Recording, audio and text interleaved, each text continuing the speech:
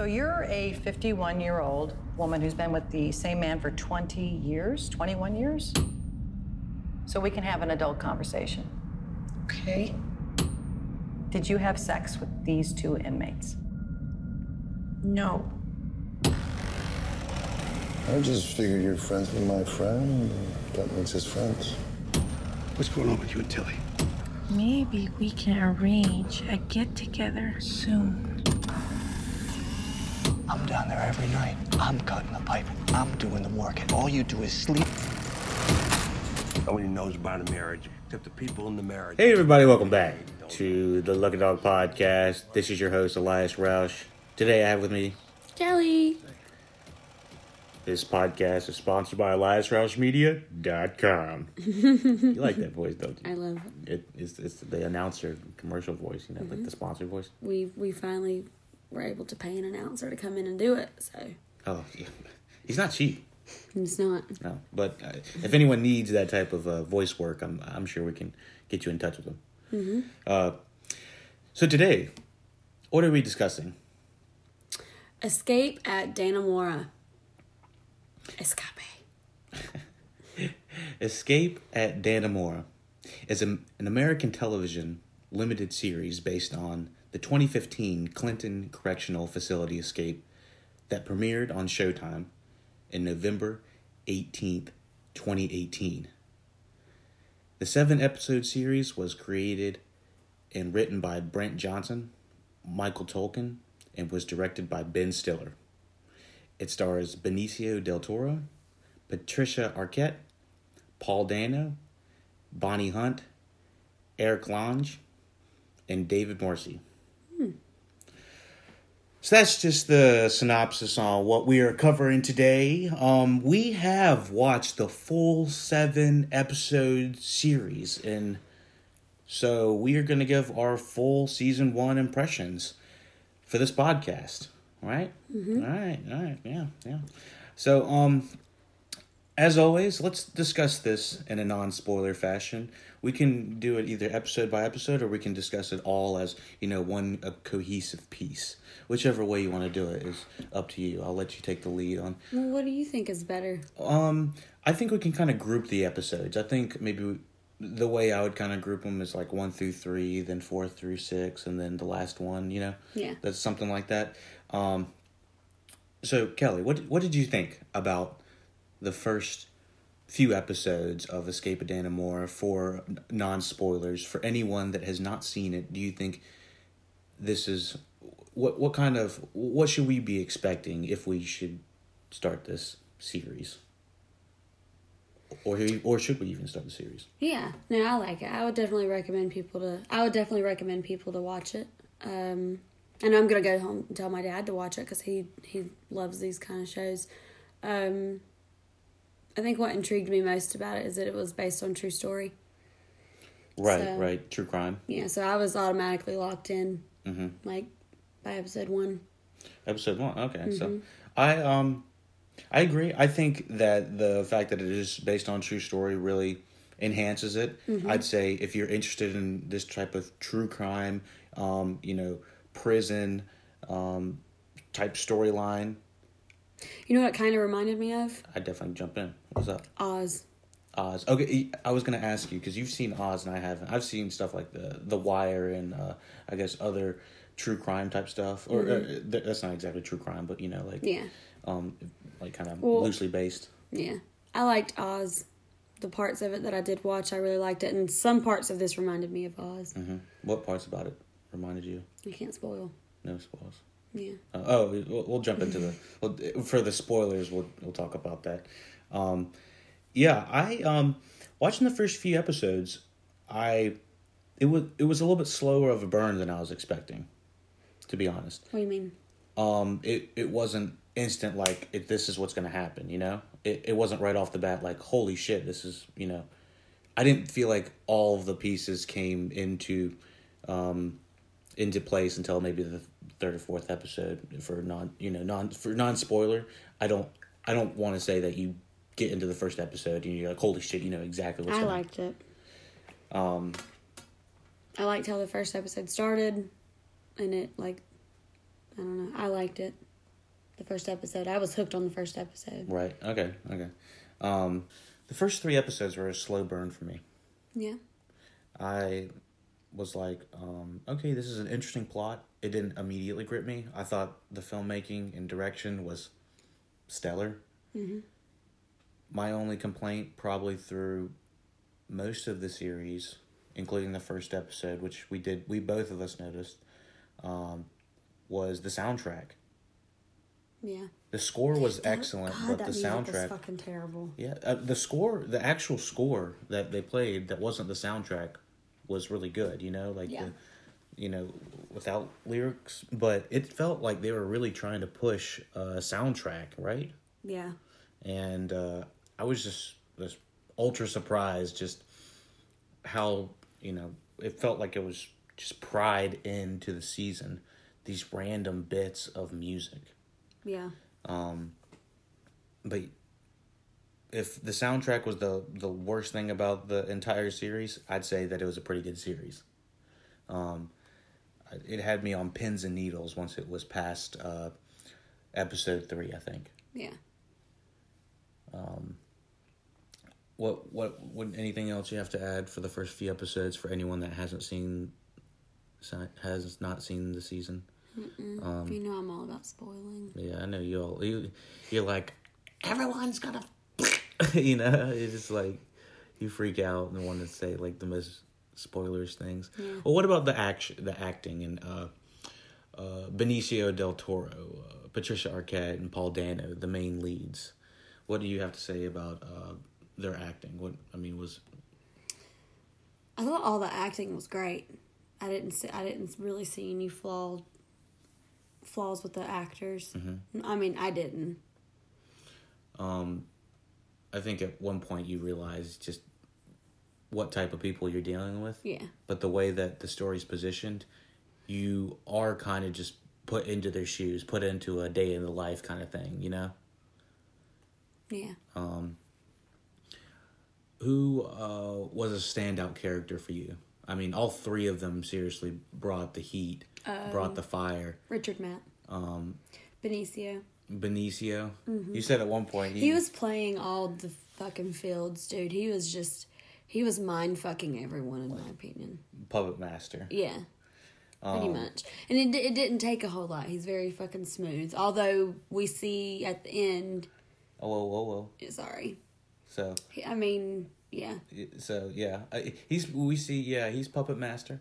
Patricia Arquette as Tilly Mitchell. I was in shock of that being Patricia Arquette because last I remember seeing her was a Boardwalk Empire, and she she's a beautiful lady and a beautiful person, and when you see her on here, it's like a complete 180 transformation. So right? Do you think that they suited her up and put makeup on her to make her look that way, or did she gain a shit ton of weight for this? I'm gonna go on a limb and say she really went full Daniel Day-Lewis or Christian Bale and went and dropped her and gained. I think she gained probably 20 to 30 pounds, wouldn't you say? I mean, it wasn't just like a 10-pound difference. It looked like she's gained a significant amount, and it wasn't just that. Throughout the entire filming, you can tell that all of the characters definitely fluctuate in weight. I think even Benicio does too. Which he has to do the least. Who was Eric Lang in this? Because it said Benicio and Eric Lang share the same birthday. Let me see. And it's in 9 days. It's this month. Woohoo! Happy early birthday. Oh, Eric Lang is Lyle. Oh, that's interesting. Okay, so the douchiest character and the the most modest pushover. Yeah, share the same birthday. That's funny. Oh my gosh. What has Benicio been in? Have I seen him in anything else? Yeah, he's been in a lot. I've seen Paul Dano in a few things. Yeah, he's both of them are very well-known actors. Benicio is very well-known for Sicario, I like Benicio. The Usual Suspects, The Guardians of the Galaxy. Yeah. He was in Fear and Loathing in Las Vegas, which is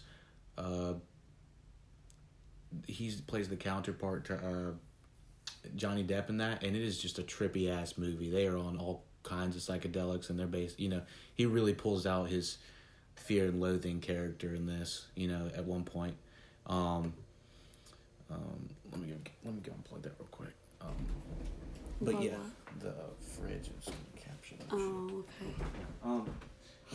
So talk to the people. Talk to the people. I can't spoil yet, right? No, I just want you to keep talking about Okay. what happens if for people that have not seen it yet. Haven't seen it yet. Mm-hmm. See, I don't know how to break it down for those people like just you do. for the first few episodes, what should you be expecting, kind of thing, I to be honest, I think either the first few episodes, either you realize by episode 3 that you're going to keep watching and that it's worth a watch, or it's not. I agree. By the end of episode 3, you will know if you want to continue with this. Mm-hmm. Anything else regarding non-spoilers? I think everything technically, it's a. I think you It's a learn masterpiece. You learn fairly quick how fucking dumb. What is her name? Patricia Arquette. Her character is. She is a fucking dumbass, man. Yeah, she's not the brightest. No. But we can also talk about that, closer to spoilers. Yeah. And then I don't know which episode was hers, where we got her backstory. But it just makes you fucking hate her even more. 6, I think. Something like that. Yeah, it's right before the end. Yeah. Paul Dano's backstory was pretty good. I don't know what episodes those were. That might be in later episodes, I think. I think I kind of spoiled that. I'm not gonna add that. Okay. Let me. It just said his backstory was good. I don't want to say which episode it is. Okay. Let's talk about the real life people real quick before we jump into spoilers. Mm-hmm. Okay, so if you're thinking about checking this out, definitely do not Google anything. Mm-mm. I honestly wouldn't even check out the marketing for it because I feel like it sort of spoils it. Go in cold. I did, and I liked it. Yeah, I think it benefits from a cold watch, just not knowing anything about it. I kept thinking, because I remember asking you questions. I don't know why I thought you had already seen it. Or I thought you had, Googled the real story, so I was like, well, does this happen? Do they do this? And I really I was like, I can Google it. Yeah, the thing is, But don't. It's so recent that you can figure out exactly what happens within, Yeah. a Google search. Don't do it. Even typing in the names of people is going to come up as a spoiler, So I, without a doubt, would check this out. If you like technical wizardry, if you're interested in Ben Stiller's directorial debut on television. I don't think he's had anything else on television that is quite to this degree. This is one of the best things that I've seen on television in the last few months, and there's actual filmmaking in several parts of the episodes that are horrific. Mm-hmm. I mean, it's uncomfortable to watch in some parts. In some parts, it's what would you say? It's I don't know. It's What do you mean thrilling. uncomfortable? I mean, okay, from the relationship standpoints of all the relationships, it's completely fucked. Yeah. The relationship standpoints, perspectives, it's fucked. Everything that's happening is just fucked. It's kind of hard to go into detail without spoiling, but you just realize the whole situation by the end of the series, just who and what you've been dealing with the entire time. And I want to see a real life documentary now. Yeah. With these individuals. I'm ready to see the real story. But anyways, I think I was talking about Ben Stiller's directorial debut. I just thought that he nailed the hell out of this. I think that he directed all 7 episodes, and along with the writing, that all helped a lot as well. But I mean, I went back and checked Ben Stiller's directorial filmography, and the last thing that he's had of dramatic beat, he had The Secret Life of Walter Mitty, which kind of flopped from what some people would say. I did not see it myself. That was in 2013, and he hasn't had a real drama like ever, in my opinion. Mm-hmm. I don't see any other ones. You know, I don't see anything at all. I didn't know he directed Tropic Thunder. I knew he was starring in it. But anyways, the guy that made Zoolander 1 and 2 made Escape at Dannemora, and he fucking nailed it. And it just makes me wonder why the hell he hasn't been working these chops more often, you know? Like, he can direct like hell, you know? Yeah. And spoilers, I really want to talk about that one scene that just made me absolutely super claustrophobic. Oh my god, that was great. Yeah. I mean, that was a pretty cool scene. So we're let's go ahead and jump into spoilers for Escape at Dannemora. Remember, this podcast is sponsored by EliasRushMedia.com. Even when our microphones aren't working, we're still fucking it up in the studio. Oh, God. Or not fucking anything up. Oh, my goodness. So what were we talking about? The claustrophobic scene? Oh, no. I don't want to talk about that yet. But I do want to talk about that, but I want to kind of go maybe by episode real quick. Mm-hmm. First episode, it's... And these episodes don't have names, right? They're just part 1. Part 1, part 2, part 3. Oh, before we jump into the first episode, the titles. Each title had a different entrance. Mm-hmm. And I loved each title entrance. The way they introduced Escape at Dannemora, it would pop up on the screen in a different way. Mm-hmm. The first episode is 2 prisoner inmates vie for the attention of Joyce Tilly Mitchell. So it's the introduction to the 2 inmates. It's Paul Dano and Benicio del Toro. You kind of understand how the relationship is forming, and you really see how Richard Matt is infiltrating the David Sweat and Tilly Mitchell situation, and using it to his full advantage. Am I right? Yes. In that first episode, we also see that Tilly Mitchell and David Sweat are having some weird sexual It was fucking weird. mother-son. What is that even called? Is there a thing that? I mean, it's just. I know it's like a sexual proclivity or something like that, you know. Yeah. But like, is there an actual name? I don't think so. I don't think there's an actual name for it. I mean, no, I'm sure that there is actually. I just don't know. Like a I just diagnosis? don't fucking know what it is. Huh? Like a diagnosis? No, that's not. It's just a fucking kink. Oh, kink. What's the kink called? It's fucking gross, is what it is. I'm just curious for the listeners. No, I don't fucking know because I'm not into that kind of shit. So I ain't got no answers for them You people. were supposed to do a research on this. I don't understand. I can. Here, we'll figure it out. You figure that out, and while Kelly's figuring out the kinks, you might want to do that on a private search so that you don't have a bunch of those things coming up. So Kelly's gonna figure out whatever that kink's called for whatever reason.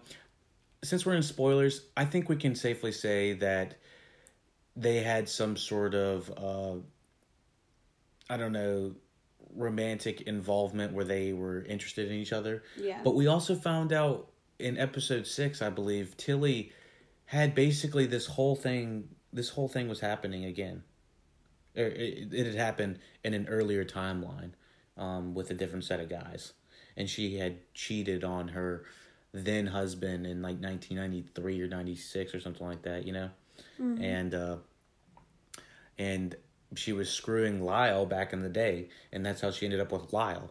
And so basically it's almost like history repeated, and now she's the boss at the same type of work that she was working at 20 years later, and now it's her kink taking over one of the workers, and did you find out what that kink was? Oh Lord, Kelly's down the rabbit hole right now. Oh my goodness, I don't know. I don't know. I'm just reading shit on Google. Just say, is there a diagnosis or something? No, I mean there's this thing Wikipedia calls it the Jocasta complex, and it's from where a Greek queen married her son, and it's Unwittingly. What is that? Well, it was unwittingly. Okay. Oh my gosh. Okay, so it's based off of, I guess, Greek gods or something like that. I guess they just always got to blame it on the Greek gods. You got to blame somebody. Yeah. No. That's not blaming anyone because we're not going to talk about it. Oh, Kelly was like, I got something to say about that. Anyway, back to the show. Okay, so the first episode we find out they have some sort of weird mother-son relationship complex, and she cares about him in a maybe paternal way, in some sort of way, you know? I wonder if it's because she was such a shitty mom to a real kid. I feel like that has something to do with it. And that in kid episode probably 6, because we find out. We're spoiling now, right? Yep. Because any other time they were fucking and she, like, if they were fucking doggy style, that didn't happen. It was when he put her tit in his mouth and she was like, are you mommy's good boy or some shit like that. Some weird fucking shit. Oh, jeez. Yeah. Now that we got that brief description. Yeah, I did feel like Tilly's character had a different relationship between David and Matt. Wouldn't you say? Mm-hmm. Sorry, did I say Richard and Matt? So, Richard and David, damn it. Damn it. Yeah, so I felt like she had more of she looked up more to Richard than she did to David, you know? Yeah. If there was some sort of thing. So hold on, where were they from again? This was in New York? This was in New York. So was Tilly and Lionel and Kenny back in the day, was that New York too? I believe so. They don't have New York accents. They have more like Canadian accents, I believe. I mean, Lyle definitely sounded Canadian. Well, she did too. And she did, on occasion. I think they must be really close.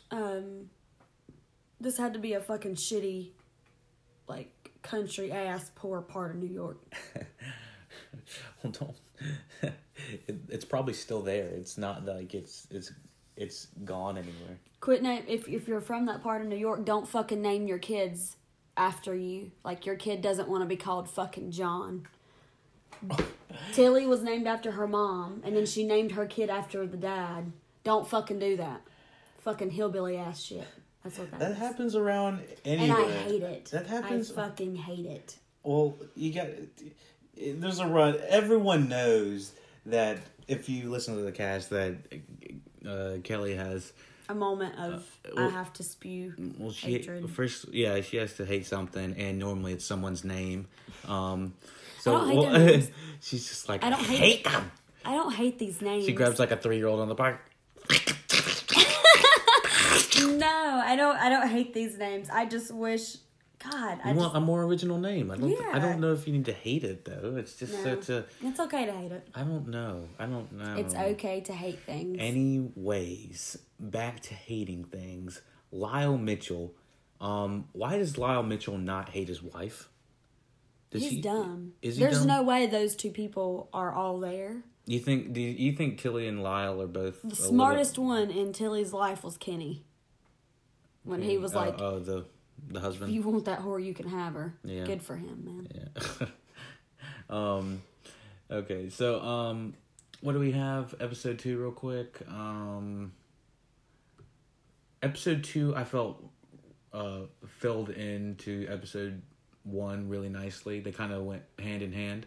On each episode was about an hour, I think. I mean, they were long episodes. But I think, okay, so episode 2, Richard Matt starts infiltrating, Tilly. Mm-hmm. And you see their relationship. Oh my God, that's fucking scary. Teddy Perkins on the side of the screen. Yeah, so Benicio del Toro's Richard Matt's character is infiltrating Tilly's character. And I was surprised how often that Tilly was taken to the back room by, I don't know, a boss that said, quit screwing the prisoners or quit taking them back there. And they still let her go back there. At one point, she was even like, we're not making our quota because of whatever. We got to make 600 pairs of pants in a week. Yeah. What is 600 pairs of pants? Well, no, technically they weren't making the quota because of those two guys, the two inmates that were chilling, sitting on their ass. I don't know. I was just like, 600 pairs of pants is a fuck ton. Even for, even for non-prisoners, it sounds like, I don't know. So episode 3, I think everything starts to really unfold with the plan to escape. These synopses are not that great. Part 3, Tilly begins to feel guilty about her mounting indiscretions. Yeah, I don't know. It says in part 3 that she felt, episode 3, she started to feel that. I felt like she never had any guilt until the very end. She didn't. I don't think, even at the very end, I don't even think she felt guilt. She felt like I said when we were talking last night, she's a fucking narcissist because it doesn't matter what she's doing. She's like, I'm not a bad person. It's not that bad. Yeah. The first scene you see her in, she's like, did you sleep with the 2 inmates? And she's like, no, not really. It's like, I mean, their dicks went in me, but no, I didn't. Oh God, that was too much. No, I didn't, and I didn't. I hate how she says that anytime she's talking to anyone. There was one scene where she's talking to Lyle, and he's like trying to be nice and loving or something. You mean every conversation? And she's like, you take me for granted and you know it. And it's like, oh, it's like, what? It's like, after he asked, I think that's after he asked her, who the present's from, and stuff like that, I don't know what the fuck was going on, but when I felt it when she said that, I was like, God, this bitch. She is because the way person. she talks to you, like she believes her own bullshit lies, and that bothers me. I think she does. She's like a narcissist when it comes to those type of lies. And okay, so the way that the season unfolds, it almost unfolds in a way that says, did she believe that she wasn't helping them escape at one point? Did she honestly believe giving them these tools was all for painting? I mean, she is kind of dumb enough to believe what she's told. Because she believed that they were going to go to fucking Mexico. Dumb bitch went and bought bathing suits and everything. I wonder if she really did that in real life. Like, there's so much of this story that I want to know how it is, how accurate it is to the real story. See, I wish that instead of Lionel, it would have been Kenny. So that way because in the scene where Lionel is going to see her, and she's like, are you going to wait for me? I'd be like, I'm going to wait for you in Mexico. Said something mean, dude. Just said something mean and hateful. But Lionel's not going to do it. We know he's not. It's Lyle. Lionel. It's not Lionel. No, Lyle is trampled over this entire time, and I feel for. See, I thought his name was Lionel, and she just called him Lyle. I feel bad for the real life guy. I'm gonna find out what her. I'm gonna find out about Tilly Mitchell. I wouldn't mind watching some of her actual real life stuff. Mm-hmm. Yeah, I know. There's so much about this real life true crime that I want to really know what happened. How much apart is it from it? Part 5. Sorry, did we do part 4? Part 4 is Sweat makes David Sweat makes progress on the escape route. I think part 4 was He's the only one that makes progress ever. Part 4 is, I believe, the episode. It's either part 4 or part 5 that we get the claustrophobia scene. I'm guessing. I think it's 4. Yeah, I don't know, but either way, one of the best directed scenes I've seen in 5 to 10 years. I think one of the most horrific scenes. The claustrophobia scene. I remember sitting there watching that, thinking, I was like, "Good Lord, how do you make a tunnel look, interesting from a directorial standpoint?" But good Lord, if it didn't do a damn good job. They did. It was good. And Paul Dano is in the tube, one freaking out. I was freaking out, dude. I remember we were laying in the bed. Yeah. I had to sit up. And sit up straight and make myself breathe right, because I was like, oh, I can't breathe. Laying down. I think there's like a trifecta going on. There's so much of the direction of the camera work. There's Paul Dano's, acting abilities, and then there's the sound. Yeah. And the sound is, and he's losing air, and he's not being able to breathe, and he keeps trying to turn around and reposition himself I kept thinking as soon as he got into the tube, I was like, how do you get back out of this tube? Yeah. And then when he starts moving up, I'm like, how do you back out? Oh, and the tube felt so long. Oh my gosh, it was I'm getting claustrophobic. I didn't feel bad when Benicio stuck in it. I didn't feel bad at all, because I was like, well, fuck him. Well, you know what? While he was doing all the fucking work, you could have lost some weight, bud. I know. I was thinking the exact same thing. I was like, they should have been in the weight yard, training for this shit the entire time. But he was too busy getting his willy wet. Benicio's character he's kind of dumb too. He lacks common sense to me. For as smart as he was, he did not plan ahead. No. And he turned into a self-destructive ass by the end. Well, he's just always been that for me. I'm very interested to see if there are interviews of David Sweat, because I think he's alive still, right? He didn't get killed. Yes, he did. Oh, no, David Sweat. No, he didn't get killed. I don't know how he didn't die. They shot him right near his fucking heart. I feel like they might have done that for dramatic effect. No. Just to make us think he was going to die.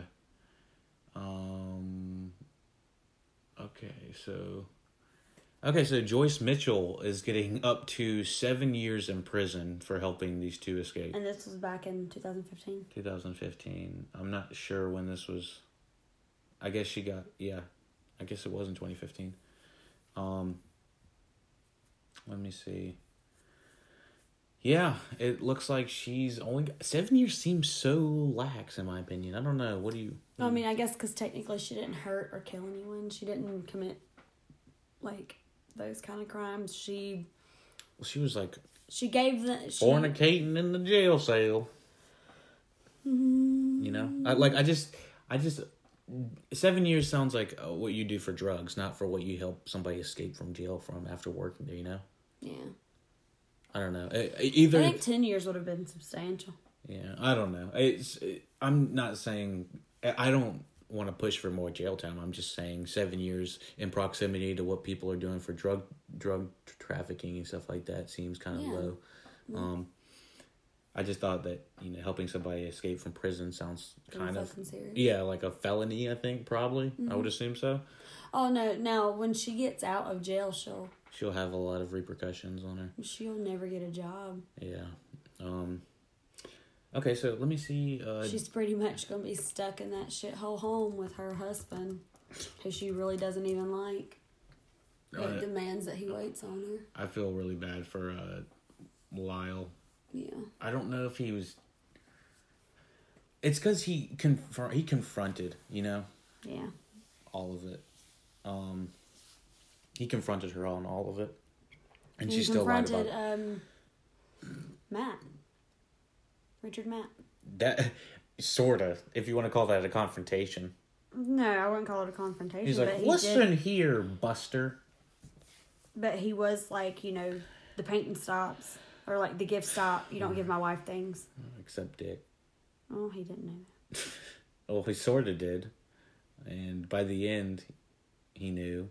And by the end of this documentary, or biodoc, or whatever you want to call this, loose, I don't know, whatever you want to, I don't know exactly what this is considered, actually. I mean, the real Lyle's going to watch this and be like, oh my God, my wife's a fucking terrible person. I hope so. Yeah, so let me see, part 5, part 6, let me see. Yeah, okay, so part 5 was when they found out that they could escape. Yeah. And they were able to escape. That was really exciting, except you didn't realize who you were rooting for until you hit part 6. Yeah. And I found that very interesting that they're pretty much the whole time we're watching it, we're kind of like, okay, these aren't great guys, but we don't know why they're in prison. And I was thinking that pretty much the entire time. What do you mean we don't know why they're in prison? We didn't know why they were in prison until part 6. Oh. Part 6, we get the flashback of, it was like a 20-minute cold open of the cop. Yeah. Just doing his daily route, and then all of a sudden David kills the cop.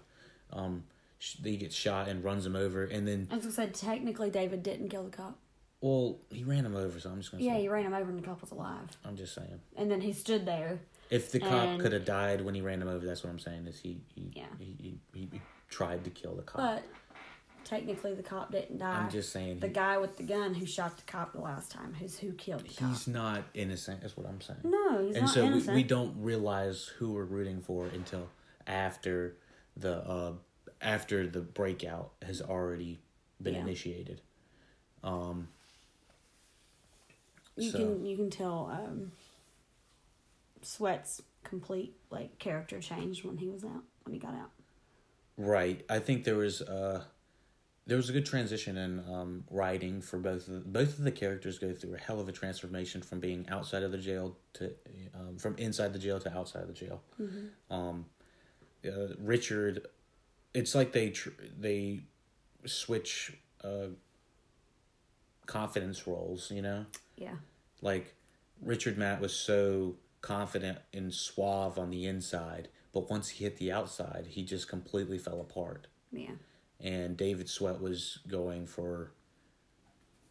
Well, David Sweat probably would have gotten away if he didn't have Richard Matt on it with him the first week. First 21 days. 21 days, yeah. Well, if that's even how it really went. But she said that I'm sure they only went 21 miles in 21 days. That's a mile a day. They said 21 miles. That's what she said when she was sitting there talking to him in the hospital. And then he went 18 miles in one day? He went 18 miles in 4 days. Jesus. I would like to go back and check that out again. I bet they went further than 1 mile. 1 mile's not... No. That's 1 mile's not fucking long at all. 1 mile's like, what, an hour? I'm pretty sure she said you went 21 miles in 21 days. And then you went 18 miles in 4 days. So why didn't you leave him before the day you did? Yeah. It was interesting to see David's loyalty to Richard even outside of the jail cell. There was plenty of times where David could have left, you know? Mm-hmm. And he seemed completely capable of doing it. So yeah, it was crazy. And I think it was part 5. I want to go back before we start on 7. Part 5 was the one we had all of the one takes. Really, really long one takes.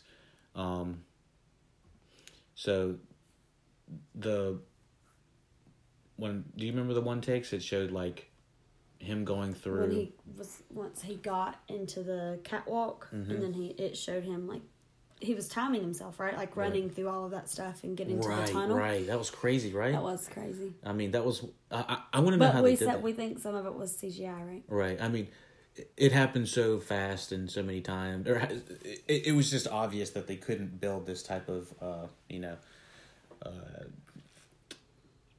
I don't know. They couldn't build all of the pipes to actually do all of this. But so it was a little bit obvious to have a little bit of CG, but I thought the way they did it was so cool. And the majority of the of that episode was shot in really long takes.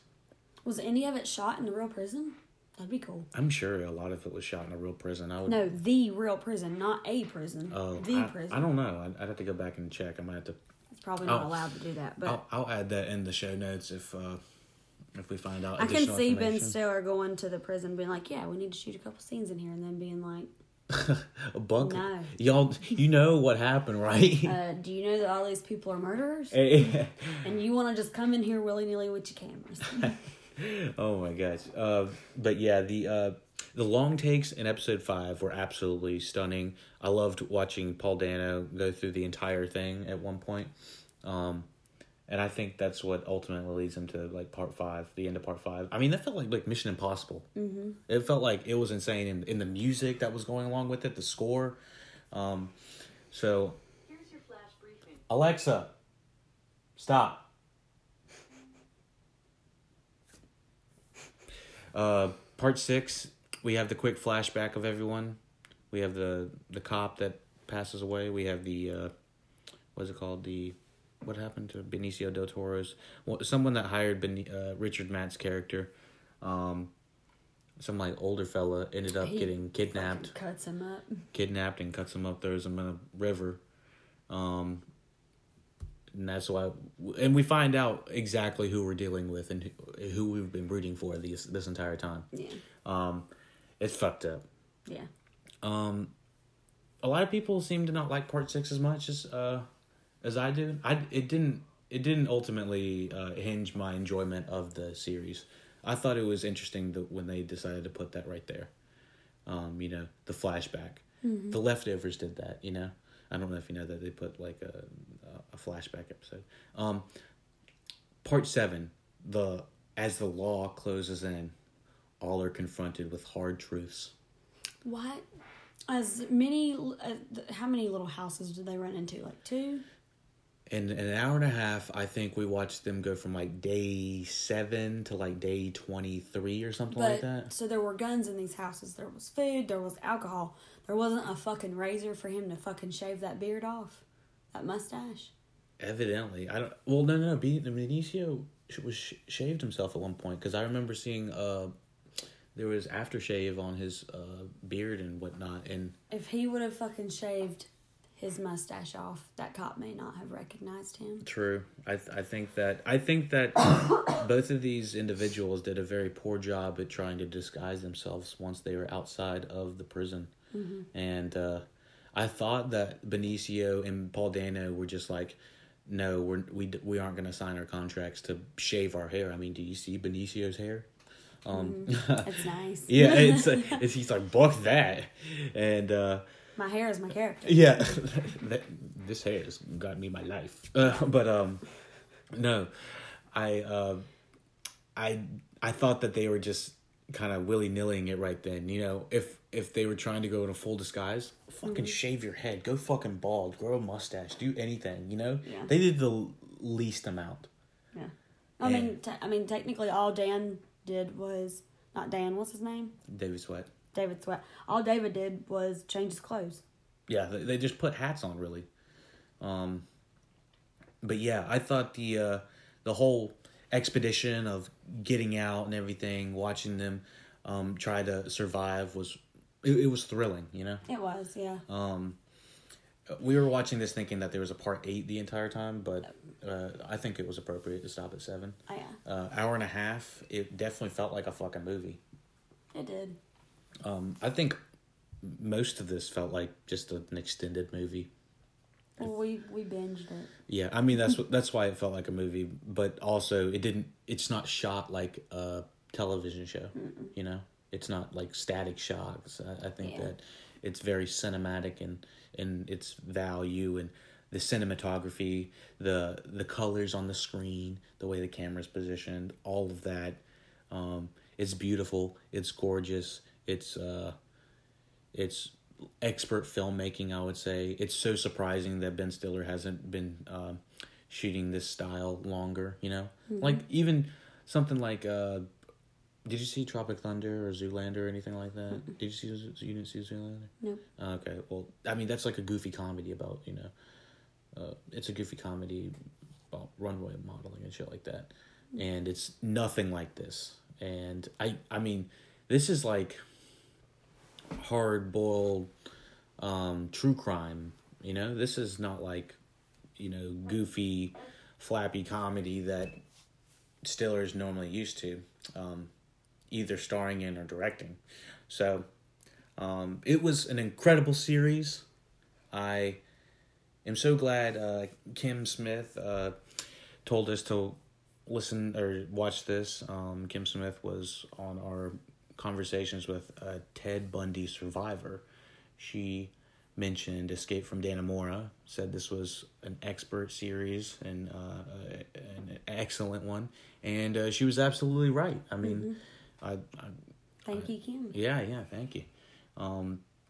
Check out our other podcasts on the Lucky Dog Podcast network channel, whatever you want to call it. We've podcasted You on Netflix. We podcasted about the Ted Bundy tapes on Netflix. We have podcasted about Fire Festival, the documentary on Hulu and on Netflix. What else have we podcasted recently? Sex Education. Sex Education. I did a Sex Education podcast, but you're going to be featured on it as well. Great. Anything else? Couple movies. I checked out Mars Attacks. I don't know if anyone saw that in 1996, but that was one of the scariest movies. He watched it so that he could go back and conquer the fear that he developed from watching it when he was younger. I saw actors I knew and loved get vaporized by aliens at a very young age, and I was never the same after that. So listen to that podcast to figure out if I overcame my fear of the aliens, the Balians, the Gloop Glops. The Gleep Glops of what We Hate Movies call the aliens. You're a fucking Gleep Glop. Oh my goodness. All right, everybody. Thank you for listening. LuckyDogPodcast@gmail.com for questions, comments, concerns, suggestions, everything else. 5 stars on Apple iTunes and all the podcast apps that you listen on. Thank you. But one thing And take it easy. we're winning. Whatever you knew them to be while they were in there, they're in a lot different circumstances now. Sure, there's a dark side, but there's also a very human side. Did you ask her why she was giving Matt meat? No, I knew we were in a gray area with the meat. Wouldn't it be convenient to be the only person who lives to tell the story? I didn't do anything wrong. I mean, not really wrong.